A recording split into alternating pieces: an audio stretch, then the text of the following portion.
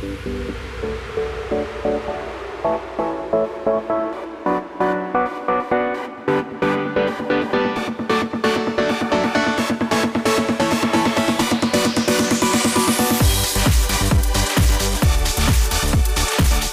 afternoon, everybody. Welcome to the Matt Townsend Show. I am your host, Dr. Matt Townsend, your coach, your guide on the side. Welcome to the program, everybody. What a day. And what a tragedy. Robin Williams. Gone. Crazy Robin Williams. I loved seeing anybody interviewing Robin Williams. Oh, any late night talk show he was on, and he just took over. Oh, I loved it. Just to see Yes. this creative energy, and you couldn't control it. I don't know that he could control it. No. Which is part of what I want to talk about for our headlines today. I mean, it's a hard story, but we actually heard about the story as we ended our show yesterday. Yeah. And it's so hard because there's this incredible balance between the genius, right? Mm-hmm. And the depression or the anxiety that a lot of these have, or the ADHD that a lot. And so notice all these creative people also tend to suffer, not all of them, but a lot of them that we're hearing in the news that are dying and are having drug addictions. They also have other issues, other mental disorders, learning disabilities, other issues that they're battling, which is part of their genius. Exactly. But this one hit hard, though. Oh, yeah. This was hard. People are emotionally frustrated by this. Yeah. This, because, again, didn't expect it. Didn't expect it, and maybe we could have all helped, and kept this incredible gem on the earth. There's the plague of depression. Exactly. Right there. Well, but now Robin Williams, over the many years that I saw him on TV, in movies, in comedy shows, one of the big things I remember was he did now I cannot remember the name of it. I don't know. But HBO always had a big like comedy special? Yeah. Comedy relief, or comic relief. Yeah, comic relief. It was for housing for the hurricane victims, wasn't it? Well, different years it was different. They would send it to different people to help with housing in different areas. But this, Whoopi Goldberg and Billy Crystal always kind of headed up the show. He always would come big out charity, and do big heart. Yeah, and he would come out and do these riffs and just be funny, and it was fantastic. But in any of the stuff that he did, he would always talk about his personal life. Yep. He would talk about depression. He would talk about drug addiction. Yep.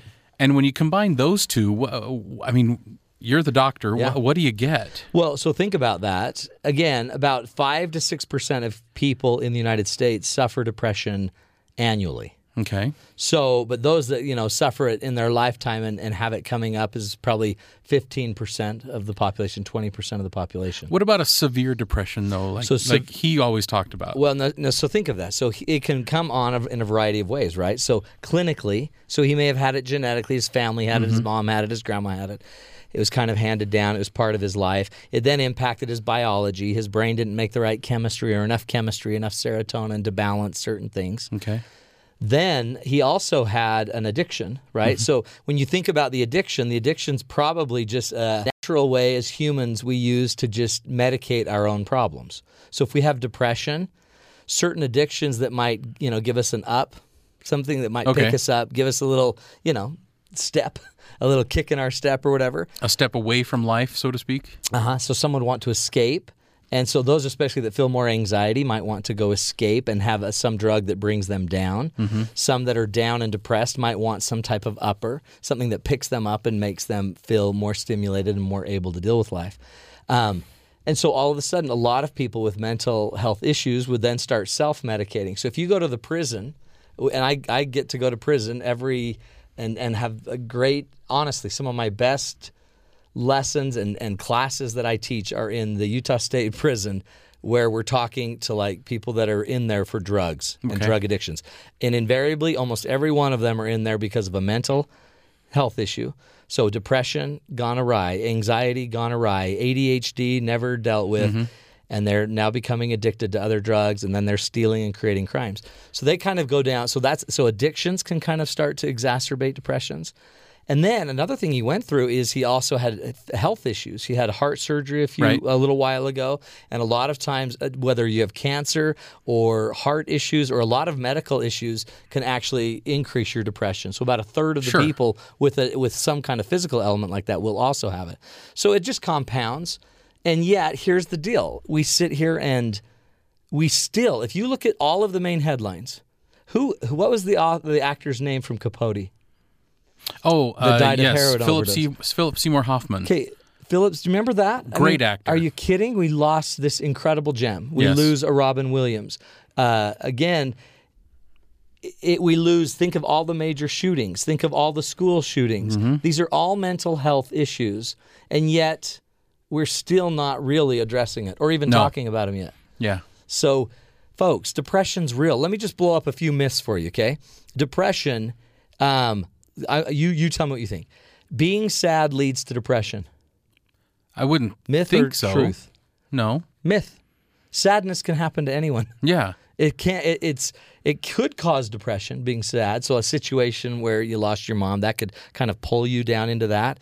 But also, anger is probably a better driver of getting depressed as well. So, feeling angry, feeling incapable of handling certain things in your life could also cause it. It's not just a cause effect. It's just more of a sign. But is it a physiological or is it a mental? That's or what's both. We'll think about that. So sometimes we can deal with depression cognitively by just getting us to change our thinking, and sometimes we have bad chemistry. Yeah. So the chemistry actually creates and generates certain thinking. Okay. And think about it. If you're down, it's easier to think down, bad thoughts, and if you're up, it's easier to think or feel better. But here's the dilemma: a real clinical severe depression like his was probably, and he was going through rehab. He was fighting his demons, and I'm sure it just started to keep kind of falling back on him. He just kept digging a deeper hole. Here's another myth. If you aren't sad, you're not depressed. Not true. No. Sadness and depression don't always have to go together. No. You could have other signs, though, like you feel tired, you feel exhausted, you can't sleep, you can't think, you can't focus. It can physically drag you down too, Absolutely. right? Absolutely. Just so that you don't want to get out of bed, you don't want to do anything. You don't want to deal with people. So if that's a sign, if you see somebody in your life that's down in that hole, as friends and neighbors, we've got to go in and start reaching in the hole and seeing if we can't pull people out. That's the hard thing about this. I'm sure the family tried stuff. There's only so much you can do once somebody's really depressed. Couple of others. Only women get depressed. No, that's not true. Not true. Robin Williams was not a woman. Exactly. Although he did play one in a movie. Yeah. In fact, they both would have been depressed then. And so it's not just a male-female thing, but women tend to suffer more depression than men. But it doesn't mean it's only a male or a female thing. It's not just PMS, by the way. If your wife's depressed, don't just think it's PMS, for heaven's sakes. A lot of people believe depression is untreatable. No. 80 to 90% of the people that have major depression are successfully treated. Good. And a lot of people question that, so you have to take antidepressants. Taking drugs and antidepressants are not the only way to be able to take care of this. There's therapy. You have to analyze it too. Yeah. You've got to get in to think how you're thinking. Yeah. And it's just tragic. So I guess we need a lesson here because, folks, everybody knows somebody that's depressed. And we got to do stuff. We've got to start talking about it. We've got to make it easier for somebody to have depression. And Robin Williams, what was, I think, brilliant about him is he could joke about it. He could laugh about it. He could. And he talked about it. So maybe in memory of Robin Williams, let's all start being more accepting. Let's start talking more openly about mental health issues. We need more people like Robin. We need people to not just quietly pass away. We need people to kind of verbally confront their issue in front of all of us. Yes. So that we can learn as a society how to comfort those that stand in need of comfort. Tragic. Again, a gem lost. Yeah. Sad stuff. Folks, today's show, though, we're gonna move not too far off of this, though. Troubled teens. If you have a child out there, a teenager that's struggling, that's falling into problems. Or we're going to talk more about Robin Williams later in the show. And if you have a favorite Robin Williams moment, call in and give it to us. Yes. 1-855-CHAT-BYU, 1-855-242-8298, or send us a tweet at BYU Radio. We're also going to be covering troubled teens, how to know and how to keep your teen out of trouble, what to do if they're falling into it. Dr. Steve Barr from BYU Department of Sociology is going to be joining us. This is the Matt Townsend Show. Here again, remember, to help you find the good in life. We'll be right back after this break.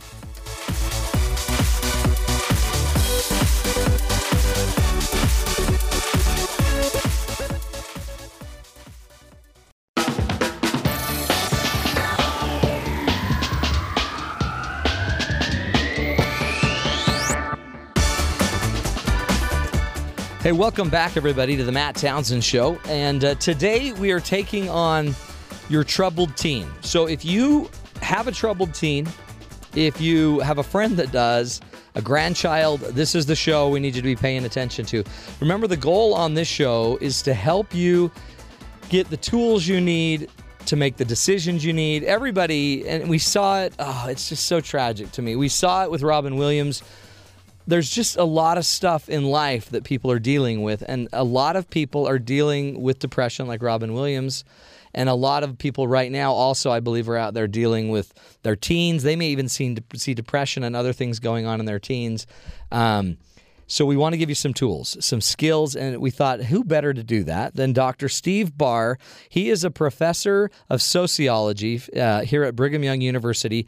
He received his PhD from Washington State University in 1972.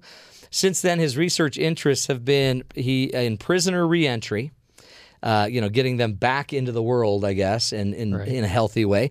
Adolescent drug use, marital dissolution. He is an award winner here on the campus at Brigham Young of the John A. Widtsoe Fellowship in 2007. Again, American Society of Criminology affiliation. He's also affiliated with the American Sociological Association. He's very experienced, by the way. 40 years he's been at BYU. That's a big deal. Dr. Barr, welcome to the show. Thank you. It's good to be here. 40 years is a big deal. Did you get a watch? Did they give you a BYU watch? Well, I haven't retired yet. Oh, you get the watch when you retire. Yeah. What did they give you for 40 years? What do you get a guy? You'd probably just need a raise. I'd take that. Yeah. I just said it on the radio, so you'll probably get it. No, you won't. Hey, Dr. Barr, teach us about kids, because it seems like troubled teens, it almost doesn't matter. A lot of parents think their kids are troubled just because they're teens, just because they're turning into those kind of snarky little teens with attitudes. But that's different than the troubled teens you studied, right? Yes. What's the difference? Well, let me say first that everybody and every teen has their struggles and their challenges and so on. So I think it's a matter of degree. Yeah. So we all face that with teens. I guess the difference is some of them, because of, it's pretty complex, a variety of things, they don't go to school, they get in fights, and especially they take drugs. Yeah. To kind of escape or for curiosity. So we were talking about that with Robin Williams, that a lot of times you have anxiety, depression, some mental health issue. Then you end up medicating. So you use some drug to kind of medicate the depression and get you out of it, or to, get you out of your anxiety, your fears, your worries, or your ADHD. You might stimulate with some other amphetamine or something. Is that what you see then? Is some of the trouble is just has a more basic root than just being rebellious? Yes. Yeah, I think there's no question that there are quite a few mental health issues that are undiagnosed or undealt with. Yeah.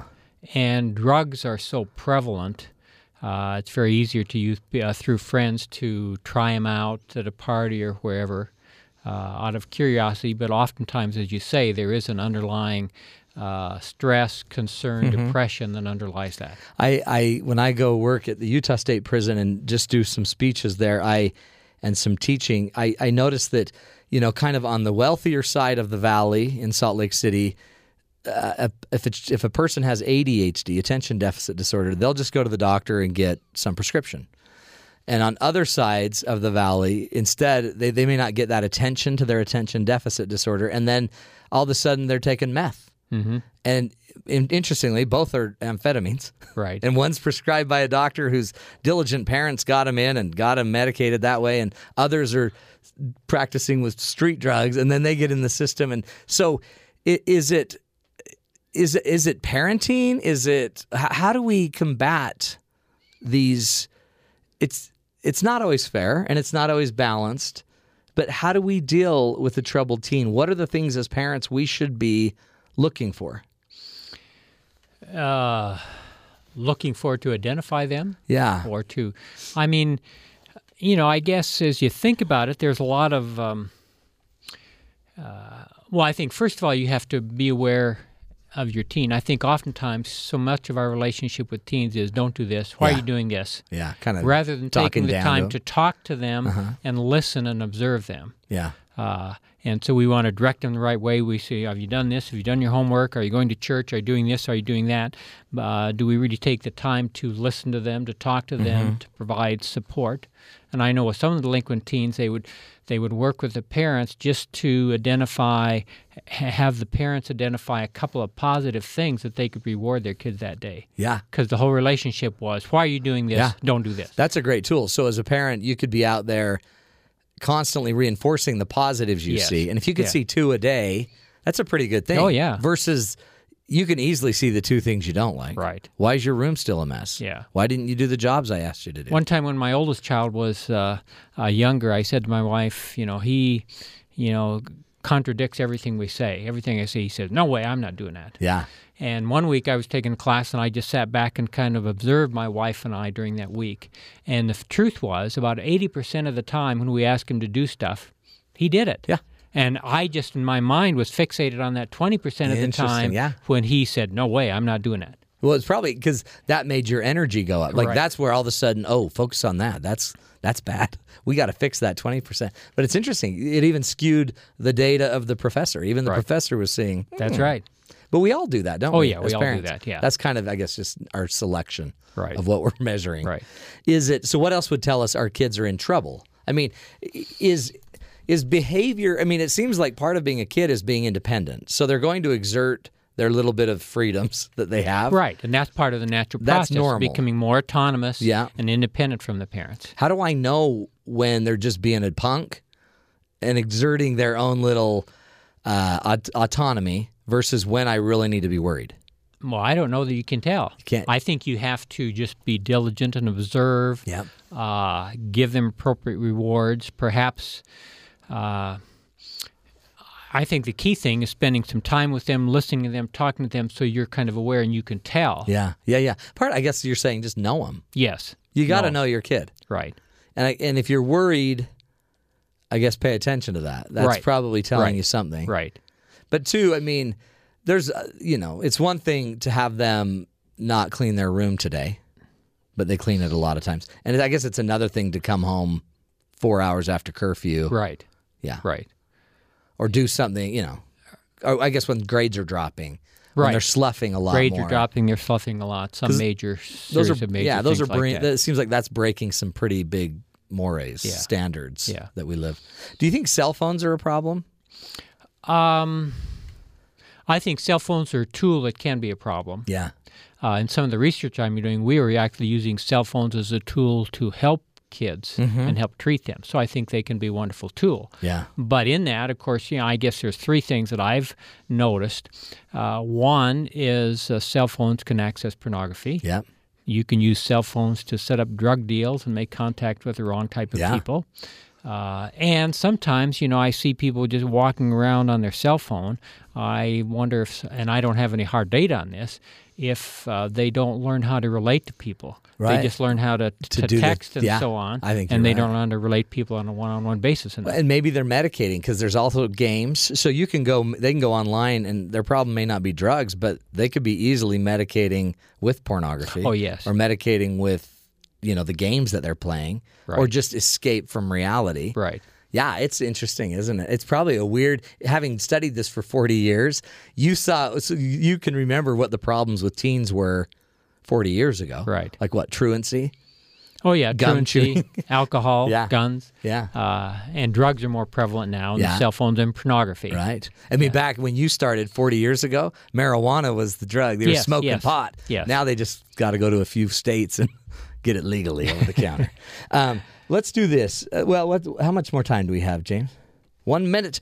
Do you feel in the end that have the teens changed that much?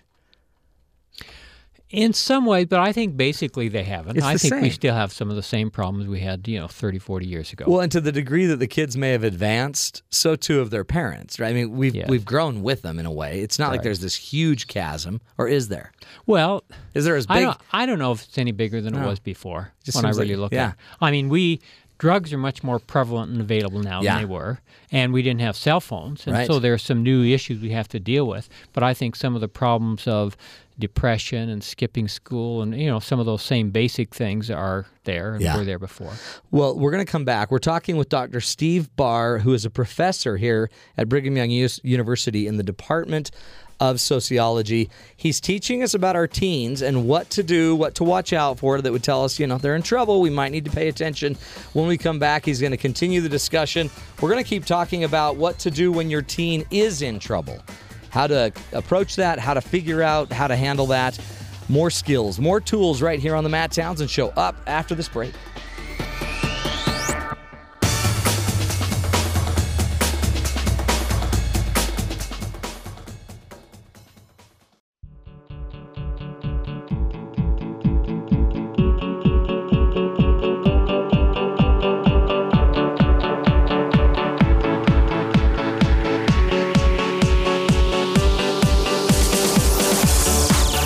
Welcome back, friends, to the Matt Townsend Show. In the studio with us today is Dr. Steve Barr. He is a professor of sociology here at Brigham Young University. He's been working here, researching for 40 years. Holy cow, that's a big deal. And one of his specialties is adolescent drug use. And teens, and we wanted to talk about teenagers and keeping your kids out of trouble. We've been talking about that way. By the way, Steve is a father of 6 children. Wow. Yep, 4 boys and 2 girls. And they're all alive. Okay, They are. That's half the battle, isn't it? That is. So it's working. Talk about drugs and addiction and prevention. I mean, it seems like more and more you hear research and studies, and almost everything could become addictive now. That's true. And it's very easy, and it's so easy. When I did my first survey for the state of Utah, I talked to my kids, and they could point out at school where they could get drugs here you and knew there. who the it's very- druggies were, right? So it's very, very prevalent, even in a place like Utah Valley. So. It's interesting, though. It's kind of some of the drugs, they're no longer the dirty dirt bags hanging around the weird parts of town. I mean, some drugs now are just normal. Mm-hmm. Just go get some pot. Right.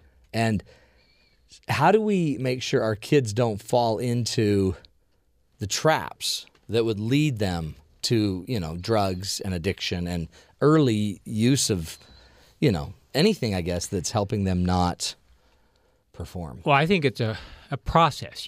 There's not just 1 or 2 things you can do and Right. it's over with. It's a process that you continually view and observe. And I think it's important that parents are what we call authoritative Yeah. rather than authoritarian or permissive. I mean, some people think, well, they just love their kids and that's what they need to do and they'll be okay. Kids will be kids. And that's great that you love them, but they need direction too. And the Right. research shows that some of the worst kids are those who would get a lot of love and attention but no direction Right. and rules. On the other hand, there's the parent who says, my kid's going to do this or else, and they're very military authoritarian. Yeah. But they don't provide the love and support, and that doesn't work. And I guess in answer to your question, parents need to remember that they have both. They're more likely to listen and take direction if they provided love and support, and so you certainly need that. The words are maybe would trip people up because the research would say you should be authoritative, Right. but not an authoritarian. So authoritative means I guess have a position, Right. know what's right for them, have kind of a standard in a way, but be loving and caring and guide them. Right. And I think the Authoritarian would be demand it. One time, well, you do this or else. Yeah. And one time as a teenager, I recall, and I don't even remember what it was about, but I wanted to do something my dad didn't want me to do. And he said, Steve, this is how I feel about it. You're old enough to decide for yourself, but I don't think you should do this. And he gave me the reasons. I mean, that's more... That's authoritative. Yes, where you said a thing and you explained why, but he didn't force me or give me some punishment. He actually gave me the choice. Which is even different than permissive, which is like, whatever. Right. You'll figure it out. Kids need barriers. They need boundaries. They need to know where the game of play is. And I like the term what they call gentle but firm. Sometimes parents think, they can't be firm and show a lot of love. Right. And I think the truth is you need the combination of being firm on certain principles and negotiate with them, as my dad did to me. What when we start to see that our child is falling into trouble, you find drugs in their bag, they're staying out later with friends, you can smell alcohol or something, or the police bring them to your door. One of these neat scenarios. How do we? What do we do? I mean, how snoopy should we get? Should I be snooping into their bags? Should I be? I always have couples that come in and their kids are struggling, and they're always so ashamed that they looked in their bag. And I always ask, so was there a reason? Was there evidence? I mean, were you fearing? Was there concern? Oh yeah. And I'm like, well, did you find something? Oh yeah. So half the time I think, you're getting signs that something's wrong. Right. Follow the lead. And so you got to find the evidence, certainly. Yeah. And I remember in the Columbine shooting, why didn't the parents know there were guns in that bedroom? Yeah. I mean, I think parents should be aware of what's happening in their house. And you don't have to go in and read their journal and go through rifle through their stuff, but if there's signs, there's signs. And also, I think it's important to talk to them directly. And even if you disagree with them, understand why they did this and where they're coming from. And then you have a point of departure where you can negotiate, some things and some rules with them.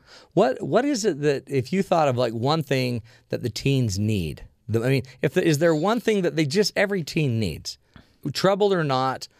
But what does a troubled teen need from their parents?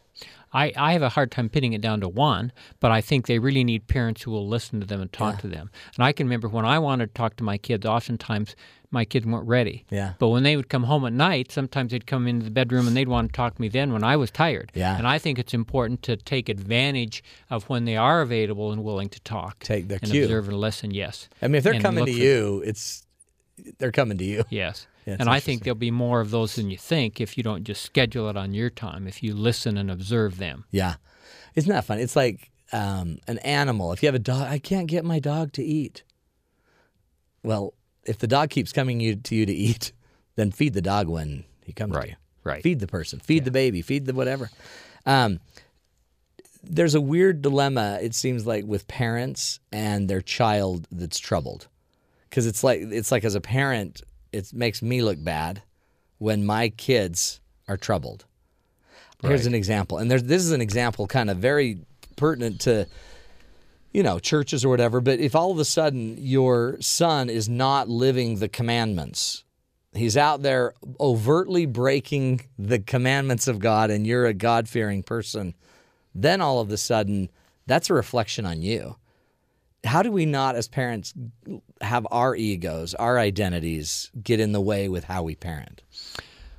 I think all of us do that. Our kids are a reflection of us. But on the other hand, you have to realize that part of growing up is they have to become independent. And I think you have to, in one sense, as a parent, you're being a little self-centered and selfish when you look at it that way, because you have to realize what's best for this child. Yeah.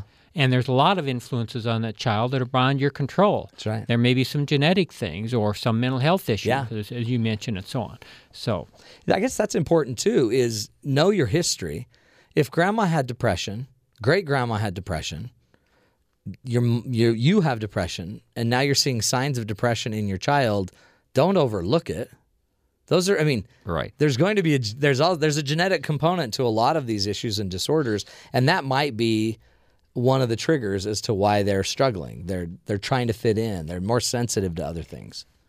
Yeah, I think that's true. That they need to sit back and observe and be aware of the other issues. Yeah. And I think they shouldn't be afraid to get professional help. Not that the professional can solve all the problems, but that's another help that can be there to help them identify things. Yeah.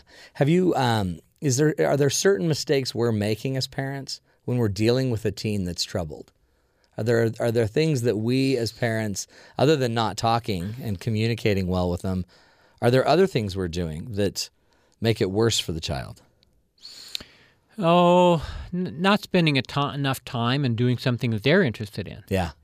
I mean, like I have one grandchild who, he's not interested in playing basketball, which I love, but he's interested in skateboarding, some other things. Yeah. And I guess if I want to learn a little about skateboarding and maybe watch him do it, that's very different, even though I'm not interested in that. So I think it's important that we follow some of their interests, especially if there's a healthy interest that they have. Right. And I guess as a parent, I mean, that's an interesting, it seems like a grandparent might have a different access into a grandchild than a parent would. I mean, it might be good to use grandparents a little bit more to help. That's true. Connect to these kids. That's true. One time my daughter was having a particular tough time with this one grandchild, and she called me, and I went and was able to talk to him. And so sometimes that's true. Yeah. Other people, it could be a grandparent, it could be a sibling, it could be somebody at church, it even could be a professional, but different people. That's interesting. Do you... What do you do? And I guess this is, I'm assuming this is a sign because I see it with some of the people that come into me when you see reactivity. I mean, a lot of times you just see children, teens that react to being controlled. They overreact. They're hurting other people. They're hurting the other brothers and sisters. I know that's a sign that we need to do something. How do you handle a super kind of reactive child? Any ideas on that? Well, I would go back to the authoritative kind of thing and make sure that you just don't react the same way back, because usually that's what happens is a parent just reacts and lashes out. Right. Yeah, now we're going to fight each other. Right. Rather than taking time to at least, even if you disagree with it, try to talk to them and understand their position. And I think you should tell them that. You can do what you want, but here's what I think and why. And I think huge. that can go a long way. No, I do too. And let's do this, Steve. Let's take a break, and when we come back, we can talk a little bit more about how we help them, after they've kind of gotten in trouble or after we've talked to them at the principal's office. I also want you to help us talk about controlling our reactions. I know there's a lot of great research on that as well. We're talking with Dr. Steve Barr, professor of sociology at Brigham Young University. He's walking us through the troubled teen, the teen that might be dabbling in drugs, those that are starting to, slip out of our hands a bit. We're going to talk more about this, give you more tools, more ideas, a leg up in this crazy thing we call life. You're listening to the Matt Townsend Show right here on BYU Radio.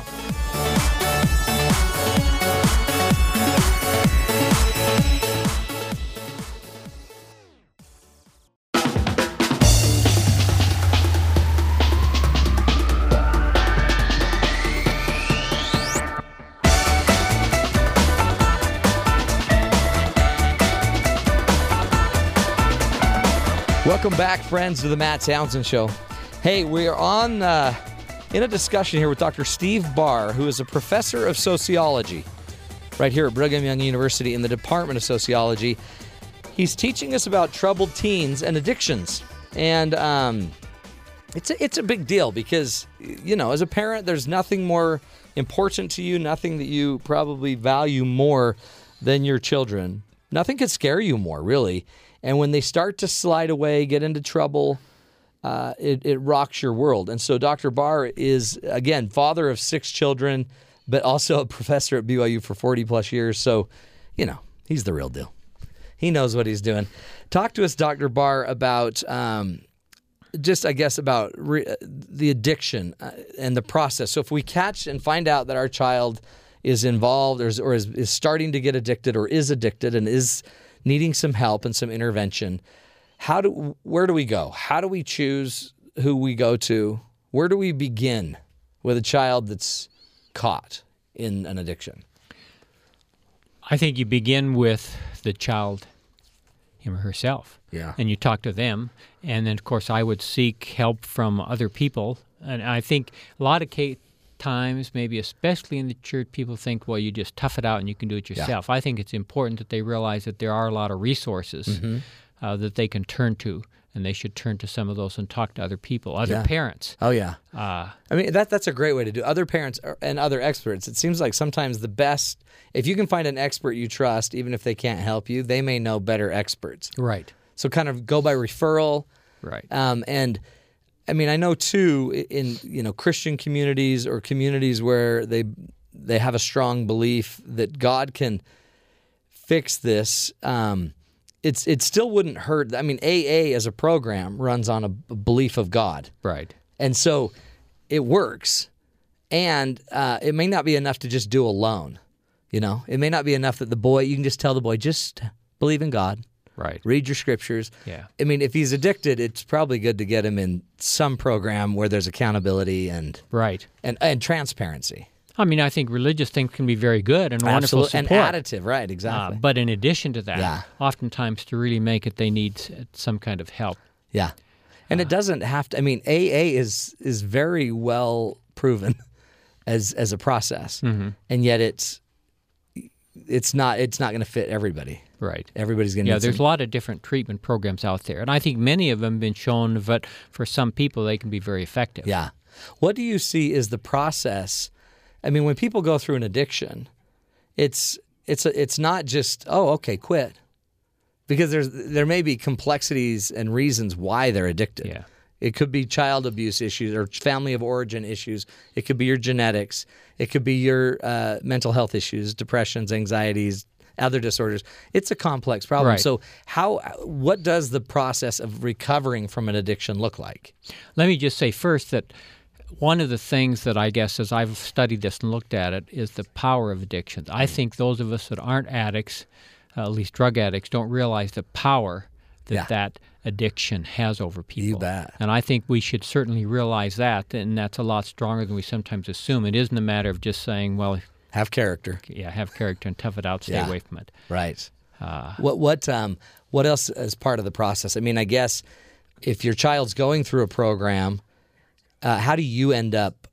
I guess you can't just expect that they come back and nailed it. Well, one of the other problems is that usually it's not just. You have to look at the whole social context. And sometimes parents unwittingly become enablers. They do little things they think are going to help their child, and sometimes it helps them in their addiction rather than helping them out of it. So I think that's really important that you look at yourself and the whole system of friends and people. Do we have a sense of accountability with the child? Or are we just making excuses for the child? Right. That's a big We deal. often make excuses. Well, and you can see with the tragic Robin Williams scenario that it's not something you get over. It's something you battle every day. I remember somebody asked Robin Williams, "So, have you overcome your addiction?" And he's like, "No, just every day. Yeah. Every hour, I fight the dragon again. I fight the dragon." And I've heard professionals liken it to diabetes. My wife's a type 2 diabetic. Yeah. And that's something you don't get over. You learn to manage it. Yeah. And sometimes you have to have that frame of mind in the addiction. It's got to be the hardest thing to look at your child captured in an addiction and not lose hope. You know what I mean? Especially if they kind of rise above it and then they fall again. Yep. And they rise above it and they fall again. And I think people should realize that in most cases, relapse is part of the process. Yeah. Rarely does somebody just jump out and get away from the addiction. There's a process, and sometimes there's some bumps, minor setbacks. Sure. And rather than being discouraged with those, all it's easy to do is kind of keep working and hanging in there. Yeah. It's interesting because it's like you wouldn't expect your baby to just stand and walk. Right. Yep. You they start know walking they're gonna and they fall. Yeah. And that's exactly a similar process. And we're That's a not good analogy. devastated when they fall. Like, oh, boy, there we go. It's all over. Yeah. She'll never walk again. It's that process, isn't it? I think it's also important to recognize that, and I'm not a neuroscientist, but my friends that are neuroscientists, know a lot more about the brain, and there are some actual changes in the brain that occur in addiction, and that's, again, why it takes so long. You got to assume that it's going to be a long process. The neuroscience of addiction's really interesting because a lot of the addiction has nothing to do with the actual whatever you're using, the actual like the drugs, or I mean, people could be addicted to video games. But what it's doing is it's creating chemistry in the brain. Right. A lot of it's just medicating your brain. Right, exactly. It's interesting. I found out with addictions like pornography addiction, anxiety and boredom tend to be two of the biggest drivers. Yeah. And I think that's the other thing is when I've looked at the people that are drug addicts, not always, but many of them have some underlying issue that they haven't dealt with. Yeah. And they use the thing for escape, whether it's video games or pornography or drugs. And it almost seems like in a way it's that therapy side where you'd have to go deal with the deeper demon.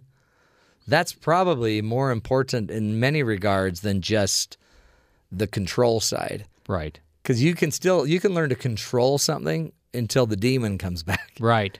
So I guess you probably would want some therapy. Some therapy and professional as help. well as kind of a program and intervention. And that's where the parents really need to kind of be aware, listen, talk to, maybe understand their teen a little better than they have. What do you think's going through the teen's head as they're going through this process?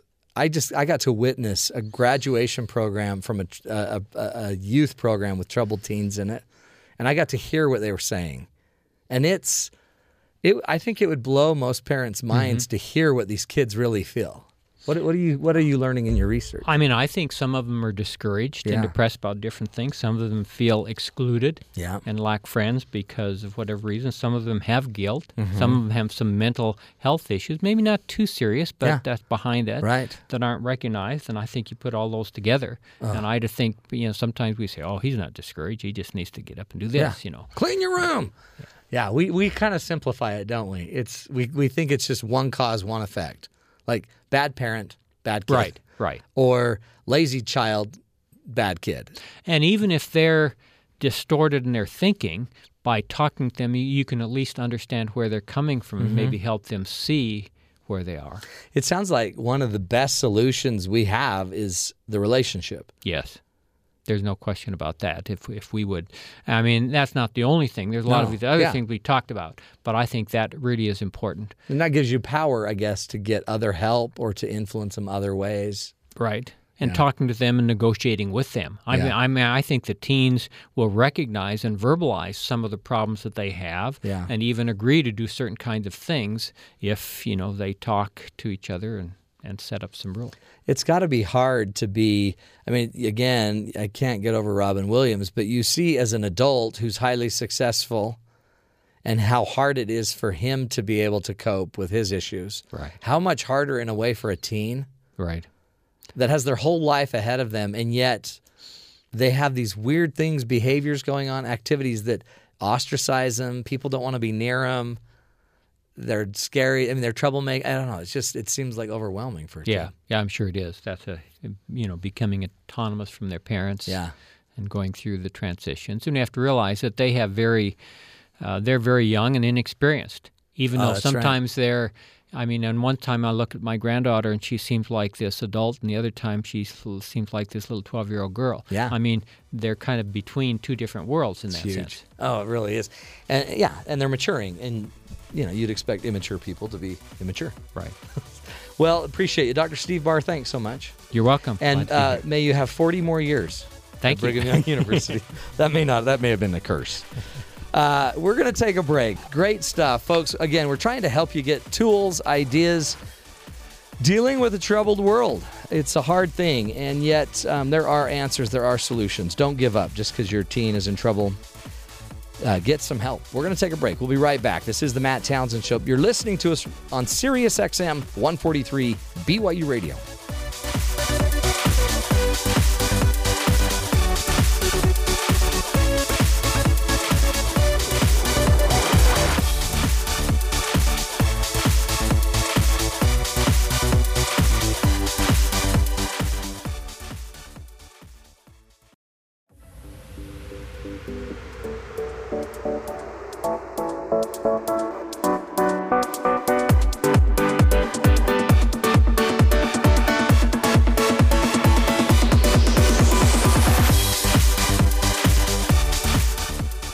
Welcome back, everybody, to the Matt Townsend Show. Hey, second hour of the show.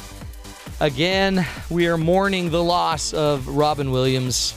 Oh, He truly was. I remember watching in the movie theaters while I was in college, Good Morning Vietnam. Good Morning Vietnam. And that movie made me want to be a journalist, like a broadcaster. And ironically, now I sit here as a broadcaster. Isn't that crazy? Just something as... And I'm somebody that I get it. I'm quirky. I get that. And yet, Robin Williams made quirkiness work.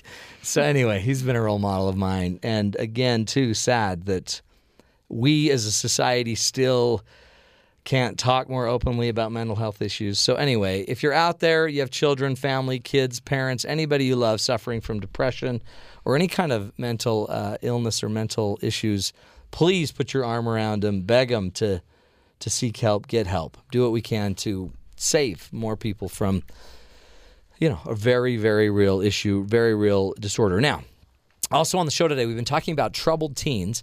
And as somebody that works with 5 young adults, I feel like I understand troubled teens quite a bit, as Alyssa laughs.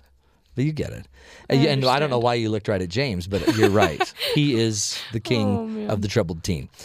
So we've been talking all about teens who are in a little bit of trouble today, right? And it leads back to one thing, peer pressure. Right. Maddie and Alyssa have been tackling this tough subject. So let's start out with a recorded piece from Maddie Richard about what peer pressure is and how we can start to fight it. Oh, guess we're not going to do it. So guess what? It's your job, Alyssa. Okay. What is peer pressure? Because think about it, it's a big deal. It's a very, very big deal for our kids today. They're fighting a lot of peer pressure. It is a big deal. I think peer pressure usually is looked at as a bad thing, don't you think? Oh, yeah.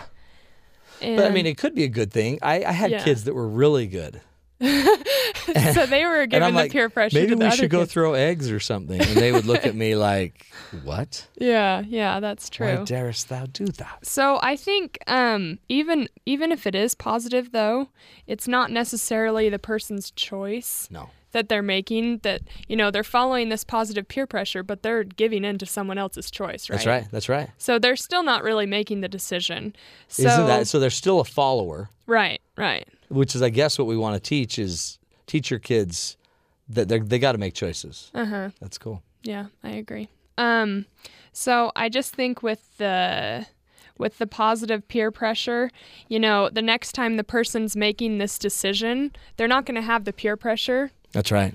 And so they'll just make their own decision, whether it's positive or negative. They're not going to have the people talking in their ear, you need to do this. Well, and maybe they'll have a habit. I mean, maybe they will have, because the first, they did it with friends. Mm-hmm. Now they just think they do that. And or they might be the instigator for the next group of peer pressure. Right. And hand That's it down. True. It could go that way as well. Yeah. Let's go. We found that clip that Alyssa put together, or that Maddie put together. Yeah. Maddie Richard, about peer pressure. Okay. It's just a fact. You become like people you spend the most time with. There's even scientific research that proves you start developing habits and acting like those you surround yourself with. Think about a particular expression or saying you use a lot. Mine is sweet death. I've started saying it because one of my good friends uses that expression all the time. It's easy to get swept up in acting, talking, and even thinking like people you spend time with. Because it's easy to start becoming like our friends, we need to ask ourselves what kinds of friends we have. Are they helping us want to do good things, or are they dragging us down? We need to watch out for this, especially in our kids, and even more during their teenage years. It's easy to want to fit in, follow the crowd, be normal. This can lead our teens to making bad decisions based on peer pressure. It's a real thing, and it dominates the world our teens live in. Peer pressure doesn't just go away when we hit a certain age either. You want to go on a cruise because your neighbor just went on one. Your good friend tells you you have to try this new diet because it's been a lifesaver for her. You want your lawn to be a little bit nicer than the house down the street, and you have to get a boat for the driveway because the Johnsons just got one, and you look dingy without one. Peer pressure is an issue no matter what your age. The important thing is to recognize that it's happening and figure out how to release it. Here are my tips on how to handle peer pressure, whether for yourself or for your kids. Number 1, Recognize that other people are doing the thing you want to do, that it does seem cool, fun, and normal. This is huge for your kids to understand that you do get it. Yes, a lot of kids do have a cell phone. Yes, a lot of kids are going to be going to this party. That's a real thing, and it's important to acknowledge. It helps your teen understand that you do see what's going on, that you're not oblivious, you do understand. Number 2, make a list of the reasons it might not be a good idea. Sit down with your kids and talk about why going to this party might not be a good idea, that there might be drugs or alcohol, or you understand that the kids that are going to be there don't always make the best choices. Consult your spouse on the standard you want your yard to be kept at and why. Decide not to go too far with them before the situation ever arises. Make rules of what kinds of things are acceptable for you and your family and what kinds of things are going over the line. Number 3, decide on an out if the situation arises. Allow your kids to blame you if necessary. Let them say, "My parents would kill me if I did that. Sorry." Or for yourself, decide what you're going to do with the money you're not going to put towards a boat. And then, when someone pressures you as to why you're not getting a boat to come to the lake with them, you can explain why not. And lastly, recognize the strength that you have. You can do it. You're better than the peer pressure, you're bigger than the peer pressure, and you can defeat it. It's important to find people that help you be your best self and surround yourself with them, and then to give little thought to the people who don't matter. So true. Nobody, though, by the way, just a little, editorial note. We peer pressured Maddie. Oh, did you? She didn't want to do that? She didn't take any of her advice. And we pretty much, and that's why she's about to marry James. Oh. It's all peer pressure. Even into marriage. Is it peer wow, pressure, that's James? Powerful. Yeah, everyone's doing it. Everyone's getting married this summer. Yeah. So I have a feeling it may not work. That's so funny. Alyssa, you have some advice. What advice do you have when it comes to peer pressure? Yeah, so I think one important thing is to be able to get to know yourself, Yeah. And what my parents would always say, I don't know where they heard this from, but the quote was, "Know who you are so others don't define you."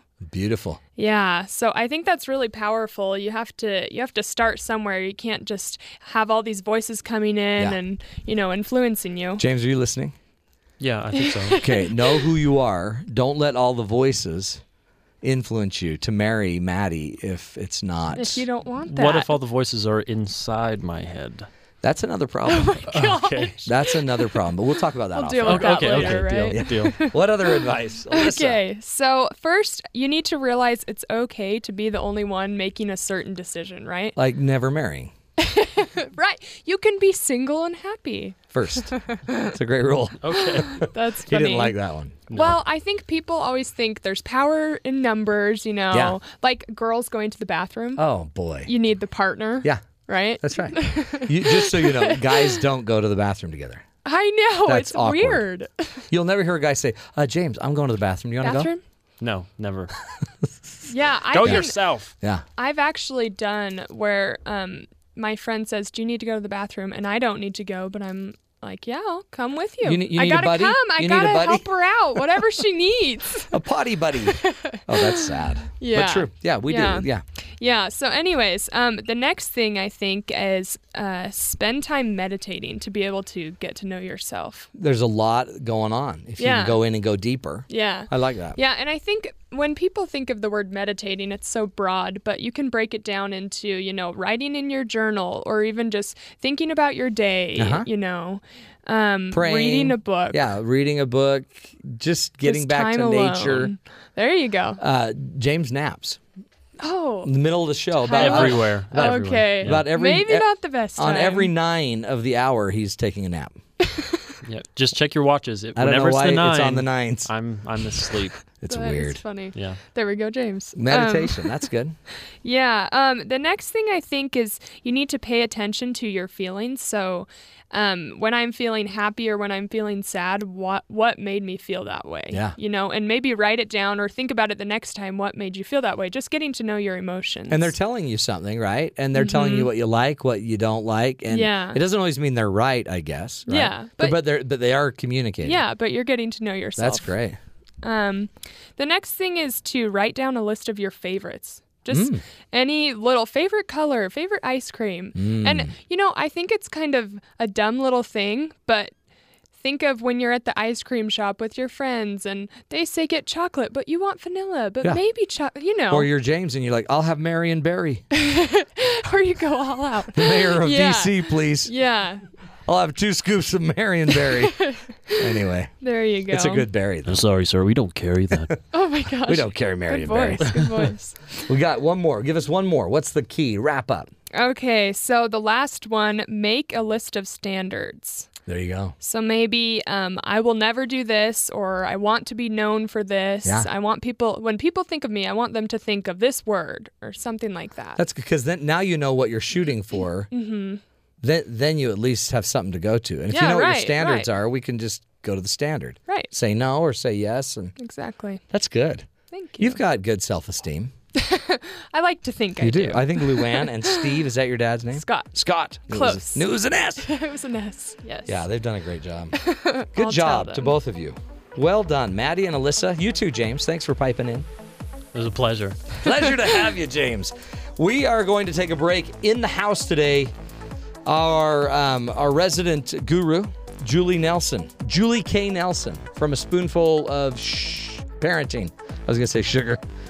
I blew it. A Spoonful of Parenting. She'll be joining us right after this break. More on Troubled Teens right here on BYU Radio.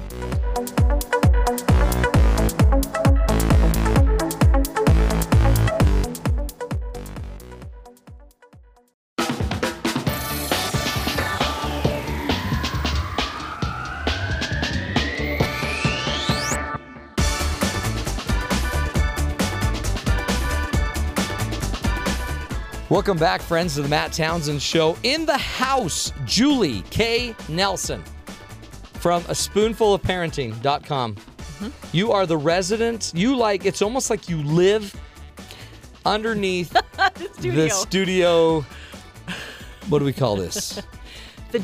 I live in the dungeon. Yeah, you live in the dungeon. Yeah, I do. Well, thanks you're on all the time. You're like, and we don't even mean to be, but you're the one that in one I'm the second. Johnny on the spot.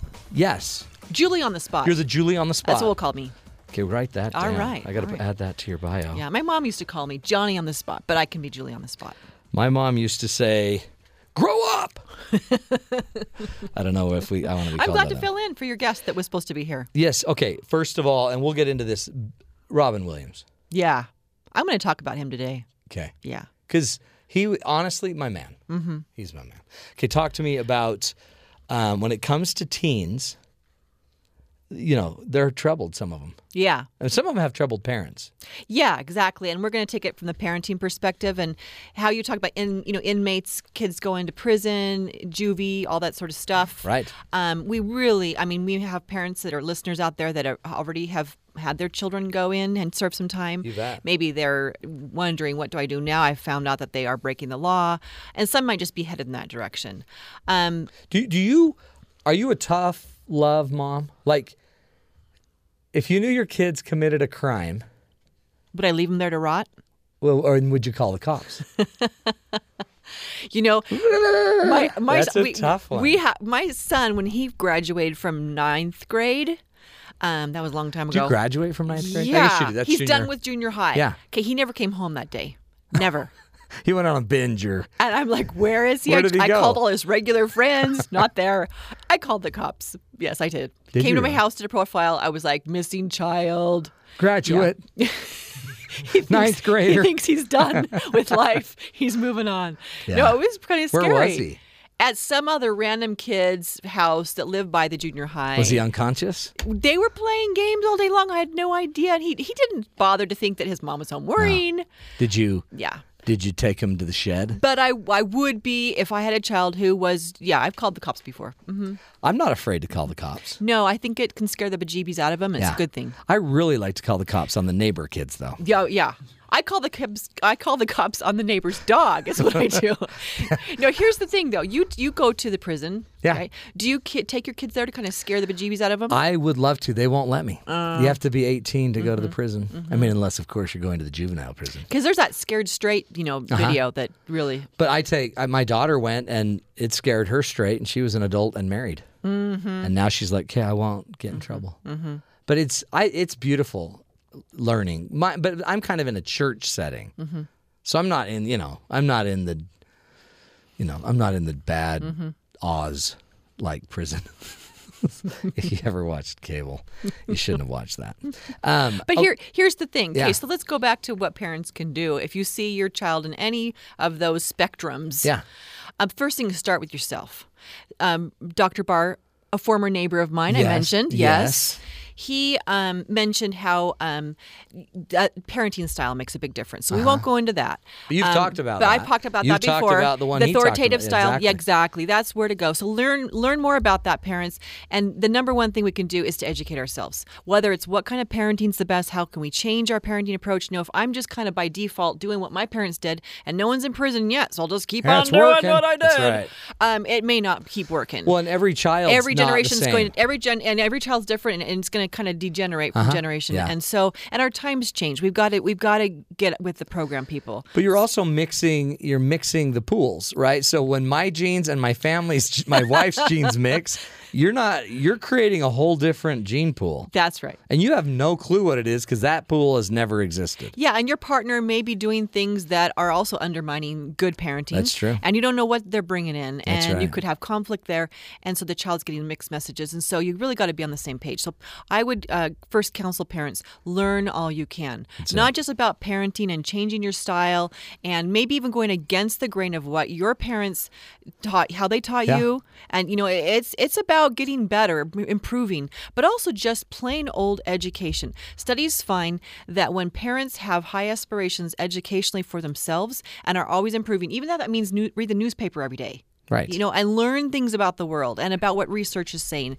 And if it's maybe taking some community classes, but self-improvement, if the child sees that, then that's a aspiration that they know that you have for yourselves and that you have for them as well. love that. And they will have more of a chance of completing school and becoming successful just by the virtue of you improving yourself, however that is. That's right. Well, and it's technology enables this. So because I see all these different types of clients. Have you ever heard of Zite? No, I haven't. It's an app. It's one of my favorite apps. You go in and it's an aggregator. It's an app that is what do they call it? It's like a blog aggregator. So you can go and put any title you want in there. So I have anxiety, depression. I don't have that, but I write those titles in. Communication, happiness, marriage, conflict resolution, all these titles. And then it will go out and start looking for articles in those areas. And it starts sending me articles. And when it sends me the articles in each area, I can actually read the article. If I like it, I thumbs it up. And then I'll get more articles like that. And what's cool now is I have some of the latest research on every kind of disorder. So if you have a son that has ADD, you can go get an app or just start reading about attention deficit. There's so many places to learn about every disorder. There's groups, there's everything. They can tell you the latest drugs, the latest exercises that work, the latest research. There's no end. Yeah. And this is, today is better than ever It's to be able to deal wonderful, with this. and it makes it equalizes Yeah. because we all have access to the internet. It used to be where the educated families who had the kids who were all like Right. excelling, Like James. like James, Yeah. They all had the haves, and then the have-nots were the people that sat there around and thought, it's not going to happen to us. We're just going to go out and fish for crawdads. I again like today. ice cream. and we're going to Stuff have like that. kids just kind of hopefully they'll get their high school diploma, maybe not. Yeah. My parents never did. And so they just never thought we could get That's right. ahead because there was just this great divide. Now we don't have that great divide. Parents, any kind, from whatever socioeconomic status you have, can get information and advocate for their kids right. and become educated themselves in whatever method they want to be. They don't have to sit around and just So good. look at the sunset every That's right. night. They can be out there looking at educational programs. They can be involved and you don't have to live in a huge city anymore. You can be in a small town and have access to lots of educational opportunities through Video, YouTube, TED.com. There's a million Yeah, things. TED Talk's great. Yeah. And so educate yourself. Be It's that huge. person that is proactive and that kind of goes against that anti-educational, we don't do that sort of thing in our family I love that. mentality. That's great. Because that really then does the whole teaching the children you don't have to better improve yourself, and which will lead to those delinquency behaviors. Especially educate yourself even on you. If you know you have these issues, depression, anxiety, tendency, all these things, you educate them for your sake because some of your children will pick them up. Yeah. And then you'll model. You model what learning looks like. That's Absolutely. huge. Great, Love it. Great point, Matt. Okay, so here's a National Center for Education. They did a survey and found that in prisons, over 50% of those had not even completed high school. Yeah. So not only do the parents who don't have high aspirations for themselves, when kids don't complete high school, over 50% of them are populating the prison. Yeah. So education's a big one. It is. Here's another one. Talk about Robin Williams. 35% of inmates reported disability. Mental health, learning disabilities, ADHD, depression, all those things are impeding them from being successful. Then if they're not successful, they're going to find some other thing that they can feel successful at, and that might be starting to tag. I might start graffiti. Then I might start slashing tires, and then it just snowballs Those from that are in for drugs, it's 80%. 80%. So if they're in there because of drug use, it's 80% of those would have some mental health issue, mental disorder, or family of origin abuse, all this stuff. Yeah. So education. And let's do this. I want to take a break, but when we come back, you're going to keep, guiding us, teaching us how to get the kids healthy. Yeah. Because we need that. We need to get the kids healthy. I'm still trying to get on James. I mean, I can't do everything. James is coming along. He is. He's even standing up straight today. It's half the battle. We're going to take a break. When we come back, more on our children, creating healthy teens, coaching, loving them, being there for them. This is the Matt Townsend Show. You're listening to us on BYU Radio.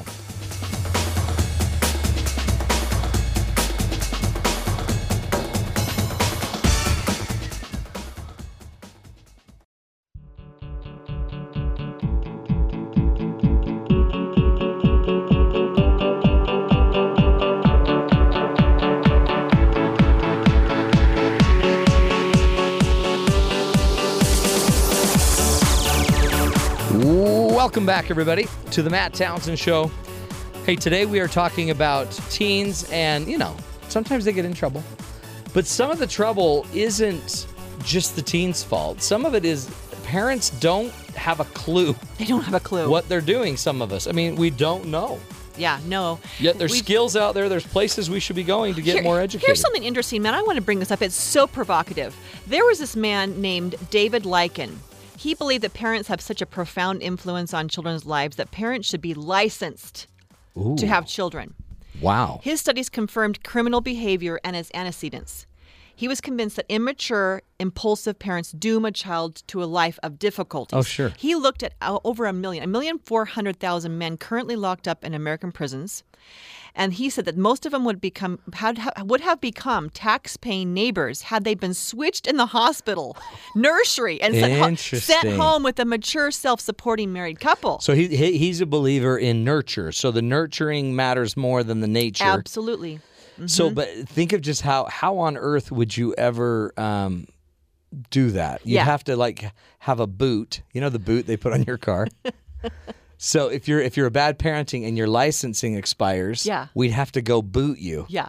And I don't know what that would look like, but it sounds horrible. In my parenting class, we debate that. Can you license? Shouldn't we? What's society's role on that? And we come down to the conclusion that no, you cannot regulate it. You cannot put the boot on. But you can give them the boot. You can get that's right. The boot. But here are some things for social awareness that we as a community and as a nation should do better at. Okay. To not have to license parents, but to prepare them so they know what is developmentally appropriate when they can start noticing signs of like Dr. Barr talked about, what happens when I see that my child, and they have some suspicious behavior. So what do?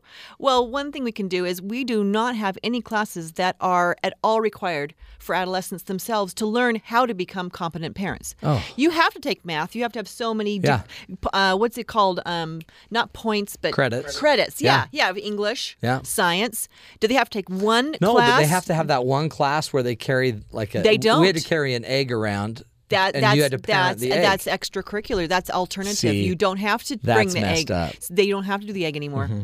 By the way, you have to do the egg if you're going to use eggs. They Put have that on a bumper They have sticker. actually now. I have students that report in these days. Now with technology, they actually give them like a little thing that like cries at these different times, and you have to change them. And they're like, "Wait a minute, I'm not having a baby for a long time." Right. That's the best birth control method. So you That's learn totally in right. these classes child development. Everyone should take that. They should learn how to be parents, and then all of a sudden they're realizing, man, my parents kind of made some mistakes, and I didn't realize I shouldn't be doing the same stuff they did. That's why they don't do it, because parents don't want their kids to know Figure out they've that made mistakes. Yeah, so we've got to start having some mandatory classes, starting in junior high, I think, when they're still open to stuff. Yeah. And especially through high school, these kids are, starting to be promiscuous. They Yeah. might start having children. Oh. It's scary. Or boot them. That's right. We can't put it. Yeah. Boot your kids, or until they take the class, then you unboot them. So we need to have in our educational curriculum a class where they have to take some kind of I agree. parenting. I mean, we look at this, Matt. When you become, let's say, a driver, a car driver, Mm-hmm. how many hours do you have to take to get that driver's license? I don't know, but I would bet in class, you'd probably be in class 40 hours. Yeah. And then you have 40 hours of just street time, right? Yeah, we call Okay. that parent torture. It's parent torture called, yeah. Yeah. Yeah, state to state. Every state tortures but parents you have the differently. class you have to take, you have your simulator time, Yeah. you have your book time, and then you have your street time. Right. Something like that. So we're talking, probably 100 100 hours. plus hours. Just to drive a car. And then if you want to become a beautician, not that I not love beauticians and They're cutting wonderful. hair. They're Wonderful. wonderful. They make our life happy. Well, yeah. But 2,000 hours in this area of just the practicum, not doesn't count the class time. This is their internship type thing where they're but see, practicing. parenting. 2,000. But think and of we the have impact. zero hours to raise a child. But think of the impact parents or beauticians have on this society. Okay. Think of how many days a beautician can ruin by just having a bad cut. Okay, a week, 2 weeks. But if you're a bad parent, we're talking lifetime. Totally. Lifetime of messed up kids. We've got to figure this out. How can we make this mandated? Yeah. That's what my thing is on how we can get this the curriculum in schools to actually require that for at least a class, and if not more, because these are going to be the future parents of the world. Maybe we ought not leave it up to society. Maybe we ought to leave it up to, maybe as a family, we ought to make sure our children know some of these skills. Absolutely. That is one of the benefits of a bigger family. My oldest child, learned a lot about the youngest child because we had her watch him a lot. Absolutely. And Yeah. it helped. And this is what's changed as well. Is we used to have the extended families where we had aunts and uncles and grandmas and grandpas that kind of helped Yeah. us. When we were feeling helpless as parents, they would step in and go, okay, this is how you do it. Or the younger kids would go to them and say, I need some help because mom and dad aren't there right Right, now. exactly. And we didn't have latchkey kids. Now we have kids who are we have 1, maybe 2, 1.5 kids per family. Yeah, They're not yeah. learning how to parent because they don't have siblings. Right. And then we have parents who are not there because they're working 2 or 3 jobs and they're left alone. They're left home. And we're in a transient society now. right. And so they live from city to city to city without that extended family support. I love and it. So we do have kids who are getting into trouble because they have to fill that void. If they don't have siblings to hang out with, Oh, yeah. if they don't have extended family to hang out with, then they're going to find a gang to hang out with. That's right. They're going to find the lowest common denominator where they feel belonging. Because as we know, Rudolf Dreikurs is a great guy in psychology. And he said that the number one need for children is a sense of belonging. And if they So don't true. feel it at home, if the parents right. aren't there, they're too busy to notice, and there's no family around, they're going to find somewhere that will accept them. My daughter, we left my son with him. You tell me, you're the professional. Oh. And we came home, and my son was sitting on the stairs with his head stuck in like the railing, the banister. His head was stuck in there. But this is what a great sitter she was. She brought a TV over so he could watch TV. Oh, how thoughtful. And she brought him food. She didn't bother to put the Crisco on either side and No, grease him. She and couldn't get his head back. him through. And so we came home and we're like, what's going on? And she's like, his head's stuck. But she was feeding him. And I'm like, don't feed someone when their head's stuck. Yeah, it's kind of like Winnie the Pooh stuck. That's right. Yeah, we may with the not ever honey get jar. him out. But it was No. beautiful. And if she had not learned that, who knows when she'll use that information. But that's important. When her own children have stuck heads, she won't be feeding Yeah, the as head. they're redoing their house right now, they're changing their banister because they don't want they don't want kids to get their head stuck. Yeah, we learn through trial and error. We do, totally. And we don't have families that have the larger, Right. more siblings, and so we've got to learn other places. So we can also, you said, if we can't have it through this educational system, why not as families or as communities, like through, think churches. Churches. Churches often will have a a marriage prep class, Yeah. right? Most of them do. Most of them do, and the pastor won't do the service until you've passed the course. That's right. Why not a parent prep class? Right. We should be requiring this. This is kids they're bringing into the world. The Duggars, we've had the Duggars on the show, 19 kids and counting. Yeah. And that's what they talk about. When you are raising 19 kids, the kids help. Oh, yeah. And I'm telling you, the older kids, the girls were the ones we talked to, and the parents, and they're very well educated. Oh yeah. No, kids that come from larger families tend to. My husband's from 9. Wow. They tend to really have that sense of knowing how to have relationships, positive ones, Yeah. how to care for, he's a great nurturer. Yeah. And because they had that experience within the home. Now, if you don't have a family out there, listeners, who have a lot of siblings, there's other ways to simulate that. We can, again, have community programs that help them to get that sense of caring for one another and to raise the common denominator, because we don't want them to fall into what is the least the gang type mentality. So get them involved early on to avoid this delinquency in scouting, in whatever kinds of thing that they like, sports, whatever might trigger their interest. Because the more you can fill the void yourself and fill in the time, the less they're going to become bored and distracted and anxious and fearful. And where do I fit in? And so get them. Now, we don't want to overschedule a child. There's a problem with that as well. But you get them in with the right group of kids. I always was proactive as a parent and thought, what kind of friends do I want my kids to be with? And I would find those groups and I would enroll them in those art classes or dance classes or whatever it might be, swimming lessons, because then you get those friendships that really bring them up rather than letting them just kind of disintegrate. You have to pay attention to that. You can't just assume, he'll choose the right friends. No, you have to, as a parent, be proactive. That's right. Last resort for parents out there, I've had parents I've worked with who their child got so bad as a teen, and it was going to become prison time, that the dad, in both situations, changed jobs. And moved. Get them out of that friendship circle, that social context. And with remoting these days, we can remote from lots of places.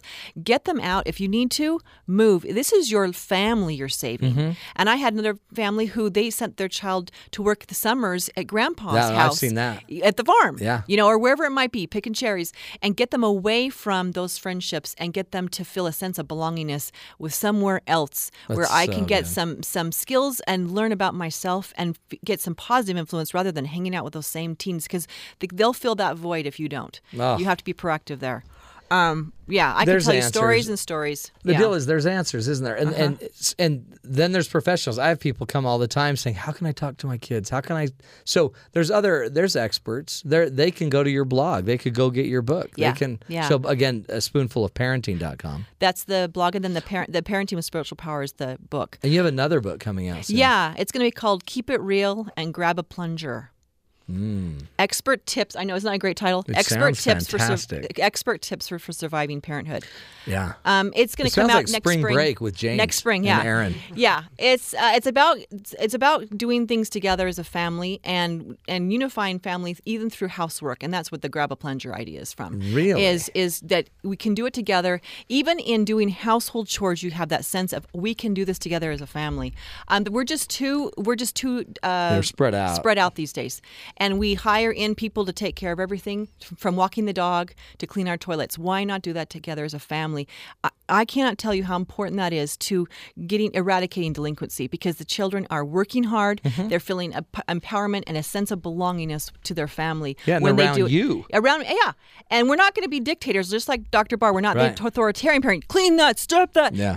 It's a party. We turn on music and we make it. Dance. We dance. Grab the plunger. And dance. Grab the plunger. That could be the title. Grab a plunger and dance. Expert tips on parenting. That's a good book. Yeah, but be proactive as parents and never give up. We have lots of parents with the mentality as, well, I tried that and that didn't work, so no. But kids will be kids. You can't change a kid. Keep asking, keep talking to other parents. What do you do that works? What resources have you gone? Where do you enroll your children to learn that? That math club. Where's your child going to that math club? Yeah, Can you carpool and take my child when you go to that math club? Be proactive and keep trying. Don't give up. And get them connected to other positive social systems. When you give up on your kids, that's it. Yeah. I mean, who else is there? And don't give up on yourself. Again, at the top of the hour, we talked about how we need to, as ourselves, always be improving, finding resources for ourselves, educating ourselves, and making the next generation better than the one we came from. Beautiful. Beautiful. Well, Julie, you did it again.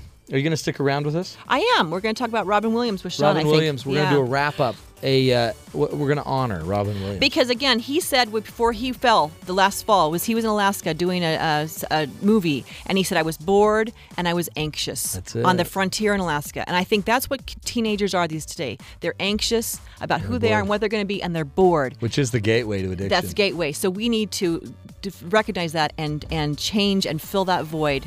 Wow. So they're not bored and they're not going in the wrong direction. We got to steer them around. You're the best, Julie. We're going to take a break. Come back. We're going to be honoring Robin Williams right after this break right here on The Matt Townsend Show.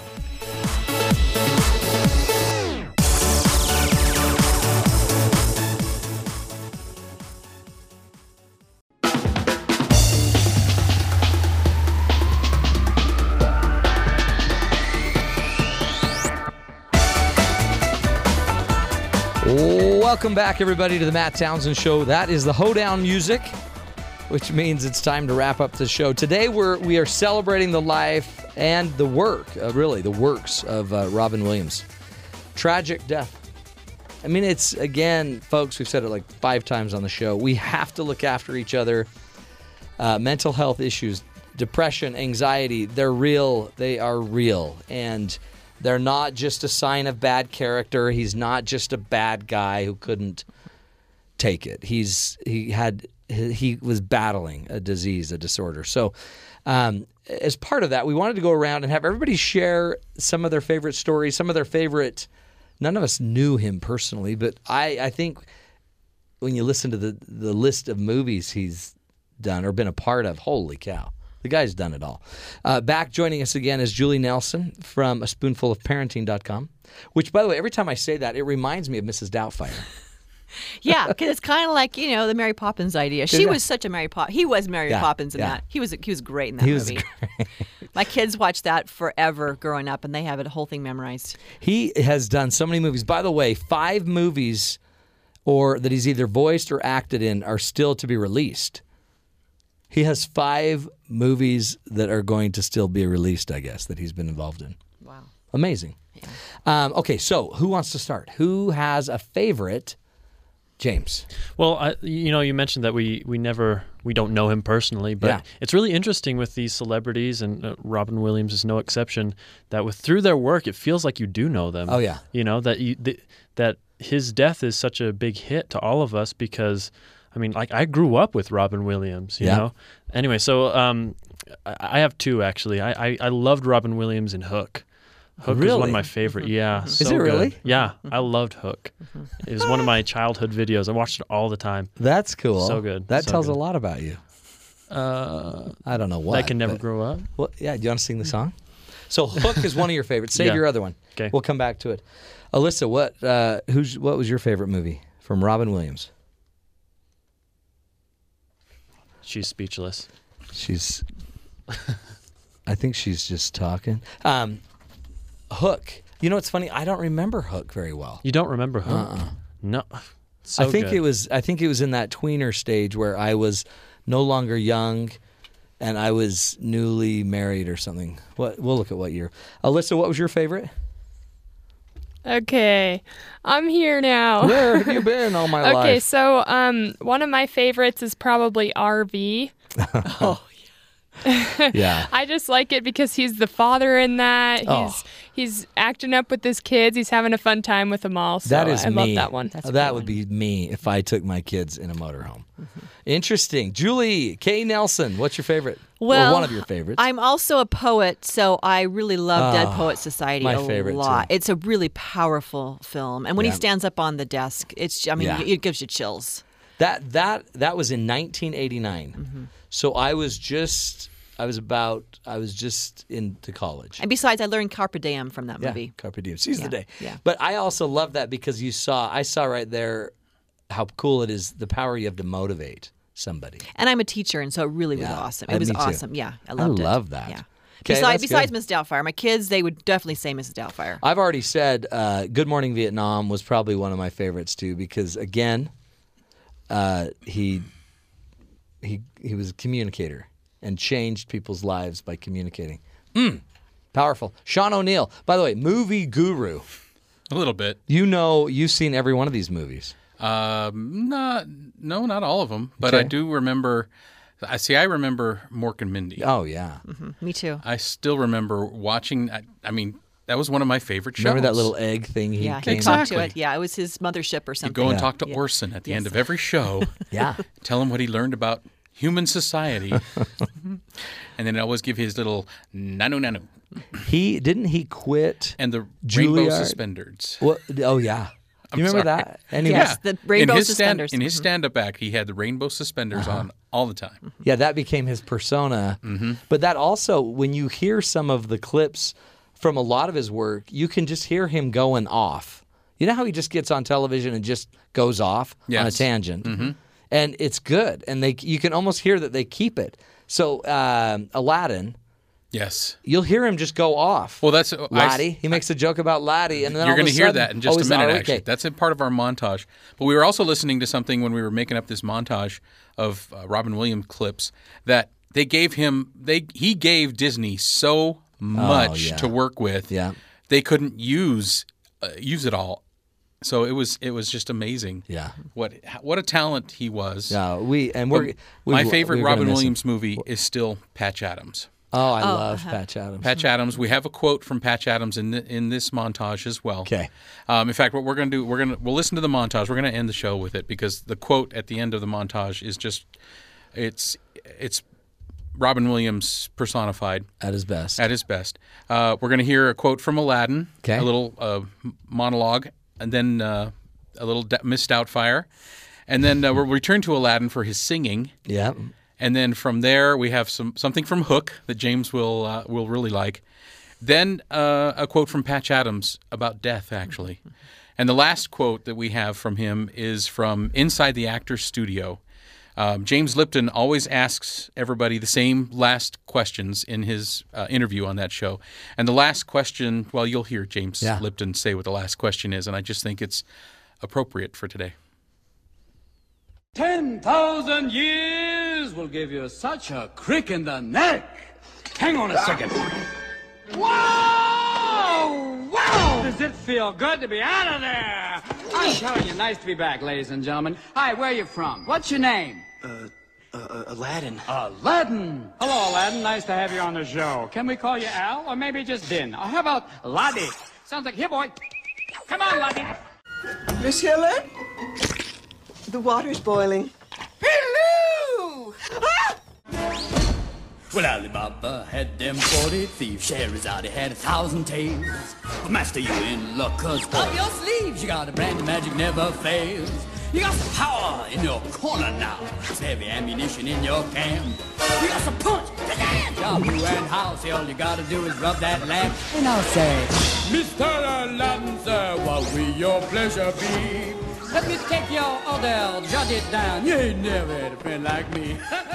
Two-tone, zebra-headed, slime-coated, pimple-farming, paramecium brain, munching on your own mucus, suffering from Peter Pan envy.